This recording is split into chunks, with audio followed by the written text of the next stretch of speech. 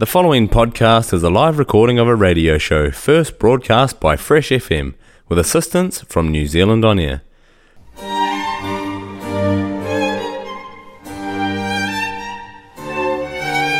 Hello again, and thanks very much for joining me for another episode of Climate Matters.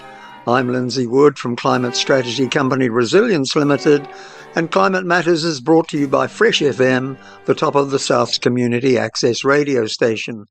Fresh FM broadcasts in Blenheim on 88.9, to Eastern Golden Bay on 95.0, to the Nelson CBD on 107.2, and across the Nelson Tasman region on 104.8. It's also streamed to the planet on freshfm.net, and podcasts of Climate Matters and of other locally produced shows are available through freshfm.net and through the accessmedia.nz app. Well, today we're bringing you an interview with one of our political candidates for the coming elections. Please enjoy an interview with Steve Richards of the Green Party. He's the candidate for the Tasman West Coast electorate. Enjoy. It's a real pleasure to welcome Steve Richards, the Green Party candidate for West Coast Tasman, to this Climate Matters show. Steve is likely best known in the region and well beyond for him and his wife running the enormously successful Jester House Cafe.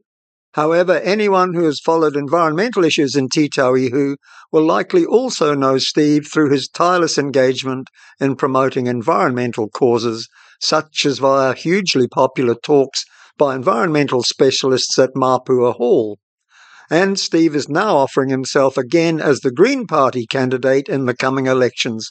Tēnā koe, Steve, a very warm welcome and many thanks for joining us on the show. Tēnā koe, Lindsay, and thank you very much for the opportunity. Kia ora koutou to all the listeners. It's great to be here and great to have the opportunity to speak for the climate from a Green Party point of view. Wonderful. Well, we look forward to lifting the lid on some of those issues over the next quarter of an hour or so. Steve, there are likely to be many reasons why you're standing for Parliament, but as Climate Matters is a climate-focused show, I'd like to start by asking you to give our listeners a sense of how climate issues rate among your own reasons to stand and why that is so. Kia ora, Lindsay. Basically, we're up shit creek. We've known for a long time that the climate change is coming, that human activity burning the fossil fuel is changing the climate since the 60s at least, and really nothing's happening and it's getting worse. I stood for the Green Party in West Coast Tasman in the 2020 election and feel like from what I've learned then and from where we've got with the Green Party in Parliament in the last 6 years, that with more Green MPs we can go further and faster. And it's vital, absolutely vital, that the government recognises the urgency of the situation with the climate. Many thanks, Steve. That sets the scene, not a particularly happy scene, but sets the scene for matters that some of which we'll talk about over the next few minutes, I hope. I'd like to go into Green Party policy on agriculture and climate now. National parks, like the 6 in West Coast Tasman, give us compelling reasons to tackle the climate crisis, and I'd have to stress it's about a lot more than protecting national parks. But extensive agriculture and forestry in the region are in contentious sectors from a climate policy perspective. I'd like to ask you to unpick for us one of the Greens' climate policies, which is to promote, and I quote, agricultural diversification to plant-based, climate-safe and resilient models, close quotes. Please also give some insights how that transition can be made least difficult for sectors like meat and dairy that are likely to be especially affected. Well, agriculture, energy and transport make up 80% of our greenhouse gas emissions. And it's really, we've got to get on side with farmers because they own the land and they care for the land. And so it's offering the opportunities to transition in a fair way, but it's also because farmers need to do it because our markets are demanding it. If we carry on with the carbon-intensive farming methods that we've got, that there won't be a market for the goods that the farmers produce. We've seen that particularly coming from the EU, that they want the carbon to be reducing in the products, and if you don't, and the same with supermarkets in the UK, that they won't take the products if they are carbon intensive. So the Green Party is looking at ways to encourage farmers to reduce their stock numbers, to reduce their inputs, particularly of nitrogenous fertilizers. And by reducing stock numbers, you have less urine, which is one of the major nitrous oxide producers. And so it's really looking at how to keep the market by encouraging farmers to see the big picture.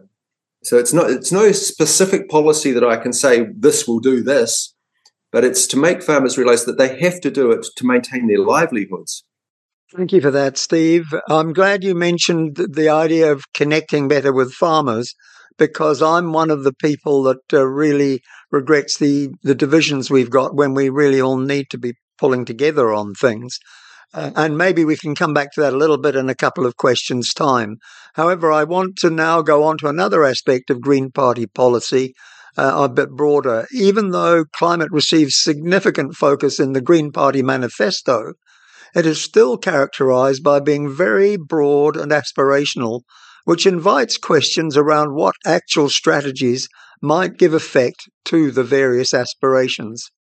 For example, under the heading Urgency, the policy says, and I'm going to ask listeners to tune in a bit carefully here because it's a quote from the policy. So the policy says, quotes, "The window for reducing greenhouse gases to achieve climate-safe worlds has almost closed. Immediate and transformative change to most human systems is required if we are to minimize species extinction and ecosystem collapse." If your party had clout in the coming government, how would you exercise that influence to achieve actions commensurate with such a sweeping policy statement?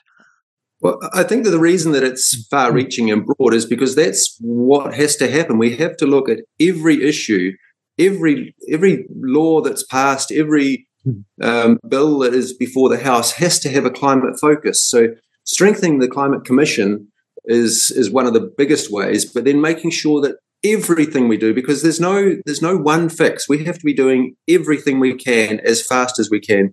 I think we can take really a close look at what they're doing in Wales with having a commissioner for the future, and the commissioner for the future has real clout, and I think that's one of the major things is strengthening the Climate Commission and the role of the Climate Commissioner to be able to say, no, this is not coherent with a climate friendly future. Something like what happened in Wales again. They were proposing 53 new roads, and 51 of them were thrown out because they weren't going to be future-proof. Basically, you couldn't build the roads and be climate-friendly. And I think that's in New Zealand. There's two parties that are both promising to build new roads, and it's like that. We shouldn't even be looking at that. There's so many other things that we need to be doing.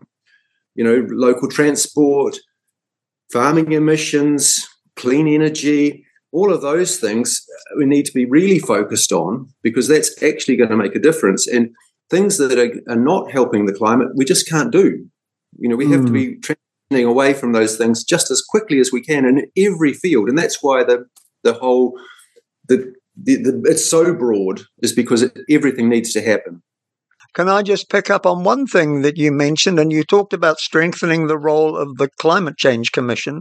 Am I right in thinking you are meaning or suggesting that should give them more of a decision-making capacity than an advisory one? Could you just clarify that for me, please? Absolutely. That if they don't have that, if they've only got an advisory capacity, then the government doesn't have to listen to them. It was set up as a pan-government organisation. Everybody agreed that we needed it. They have to listen to it. So it has to actually be, if that's what the Climate Commission says, that's what you have to do.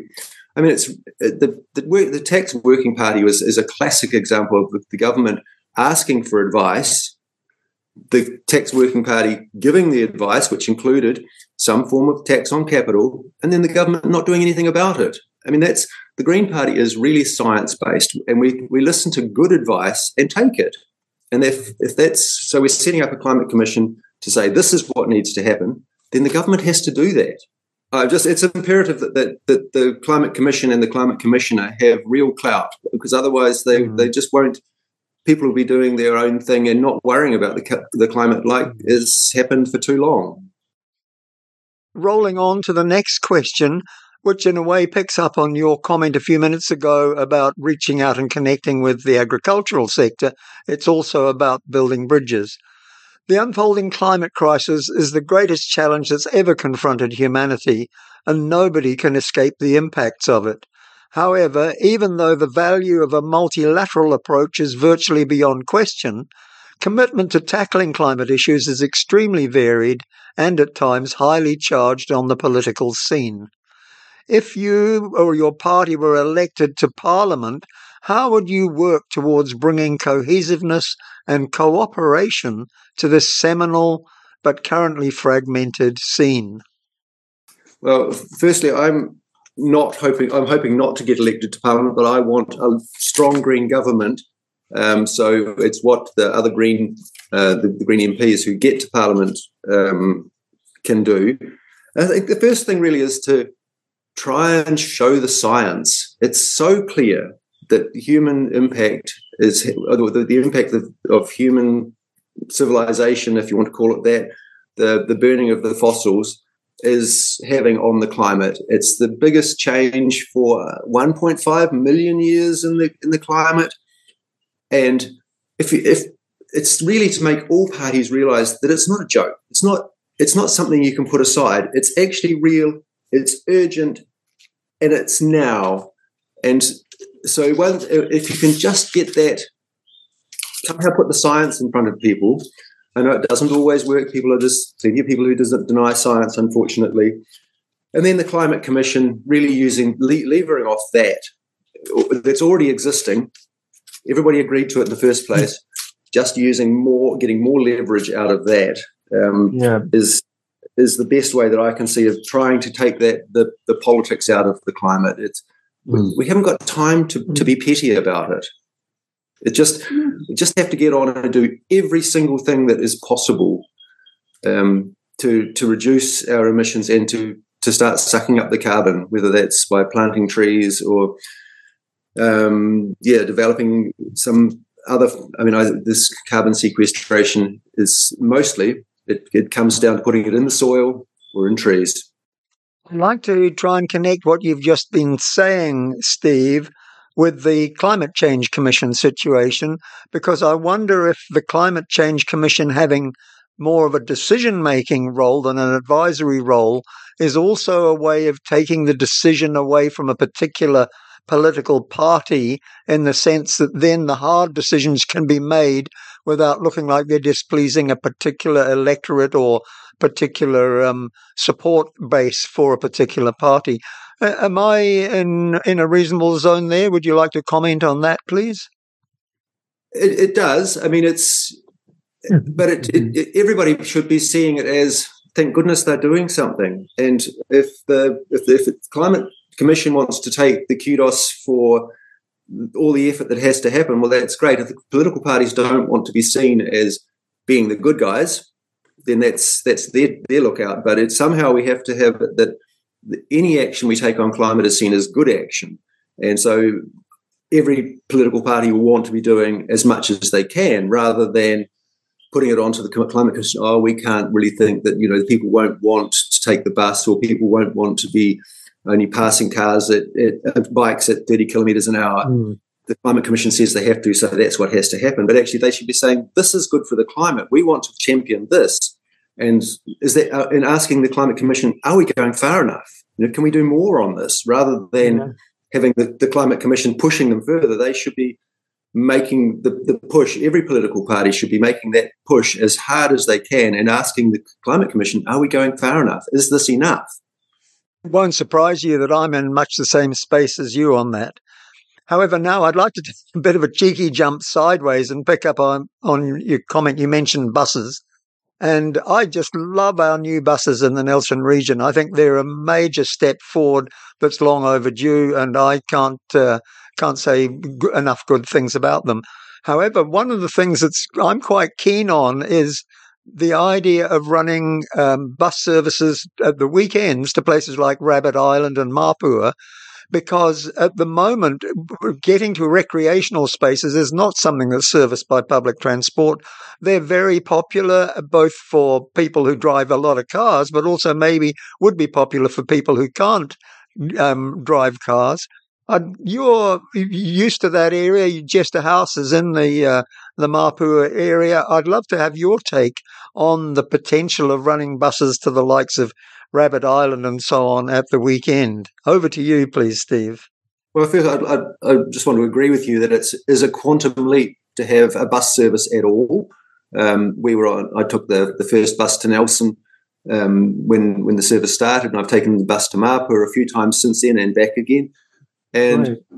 I think that we have to be thankful that we've got a weekday service for now. Motueka Way it's 5 days a week, but we can now get to the airport 5 days a week. And it's walking before you run. So for a start, I'd like to see there's room for more stops, because there's the stops, well, especially on the Ruby Coast here, are quite spaced out. It's more than you'd walk in 10 minutes. It's about an 8-minute walk or so. No, it's not even that, down to the Tasman store from here, probably a 6-minute walk. And that's, it's nothing in any city in the world. If you had to walk only 6 minutes to the train or the bus, you'd think you were lucky. And if you had a bus stop outside your house, you'd be that's a dream. Whereas people in Nelson would be up in arms about having that. But the idea of recreational weekend service is fantastic. But we have to get the bus working, just get people used to riding the bus at all first before they thinking about the bus. And it's almost like that would be a special service, and just twice, once out and once back or something. That would get you to Rabbit Island at 11 o'clock and Mapua at 11:30, and even if it didn't go all the way to Motueka, but then it would come back at 3:30 or something, so that you could have 3 or 4 hours at the beach. Or in Mapua, or you could catch the ferry across and catch the bus back again, or however that worked. I think it's a great idea, but it's probably a little bit in the future. We'll just get people used to riding the bus, and that it's a perfectly viable option. I think the biggest thing we could do is congest the cars more, so that the bus goes past them. And once people see the bus going past them, I think, I should be on the bus because I get there quicker. So we need the T2 lane. You need to jam the cars up more so that it's much less attractive to take a car and much more attractive to take a bus. Many thanks, Steve, for letting me take you down that side road, and also for your constructive comments in that regard. Also, thank you for tempering my impatience to see the next iteration of our bus service come into play. Now, we could cover lots more ground. I know I'm enjoying talking with you, but unfortunately we're running out of time. However, I don't want to finish without inviting you to tell us briefly why a vote for you, or for Party Vote Green, which is more likely your direction given your earlier comments, why a vote for Party Vote Green would be the most effective way to vote for people of West Coast Tasman who wish their votes to have the maximum benefit for Aotearoa New Zealand's climate responses. So obviously voting Green, Party Voting Green is electorally, for the Parliament, is the most important thing you can do. You can absolutely vote for me if you would like me to be your representative. That's not my burning ambition, is not to go to Wellington, but it's to have a strong Green government. But the other main thing that people of anywhere, but West Coast Tasman as well, can do is make personal choices. Have it as your personal responsibility to look after the climate. So everything you do is political. Every dollar you spend, the way you spend your time is all political. And don't believe that your action, your single action, doesn't matter. That one day that you walk to the shops rather than driving makes a difference. We've got a vision in the Green Party that we can all enjoy a livable future thanks to the urgent actions we take now. And it's everything you do. There's no one thing. Voting Green in the election and then flying to Bali for your holiday is pointless. You've got to make really strong and hard choices personally about what you do, and encourage your friends. Question them. They say, I'm off to Europe for 3 weeks for my holiday. Why are you doing that? Have you not thought about that? Really, really push it to people that what they do matters. Ecological wisdom is a core value of the Green Party, and reducing greenhouse gases that's wise, and it's necessary if we want to. Nature doesn't mind how nature is; it just is. But humans need a very narrow atmospheric and climate conditions to thrive, and we're up shit creek, and we need to do something about it, and urgently. And people need to know that and realize that their action counts. Thanks so much again, and also thank you for putting so clearly, both at the start and the beginning of this session, where we're at on climate. Well, we really do have to close now. Steve, I'm sorry. Thank you so very much for giving us your time and sharing your views with listeners, and for joining me on this episode of Climate Matters. Ngā mihi nui ki a koe. Kia ora koutou. Well, I do hope you enjoyed that interview with Steve Richards. One thing that I'll just comment on is that after we'd finished recording, we got talking about the change in mode of Jester House Cafe a few years ago, when they reduced from a full-blown operation to a one-day-a-week operation. And Steve spoke wonderfully about that and how it represented an example of their, in a way, degrowth, how they were trying to limit themselves to doing what made sense rather than just trying to max out everything. I found it most interesting, and I was really sorry that I hadn't recorded it. Anyway, I hadn't, and that brings us to the end of today's show. Thank you very much for your company. I obviously hope I enjoy it again next week. And in the meantime, kia kaha for the climate.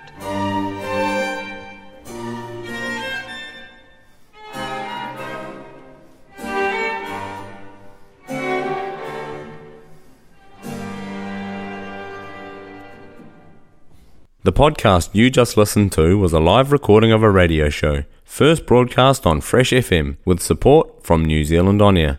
Fresh FM is a community access media station based in Te Tauihu, the top of the South Island, New Zealand. The funding of Access Media makes these podcasts possible. To find similar programs by other community access media stations, go online to accessmedia.nz. If you or your group would like to know more about how you can have a program on our station, please contact us. Visit our website freshfm.net for our contact details.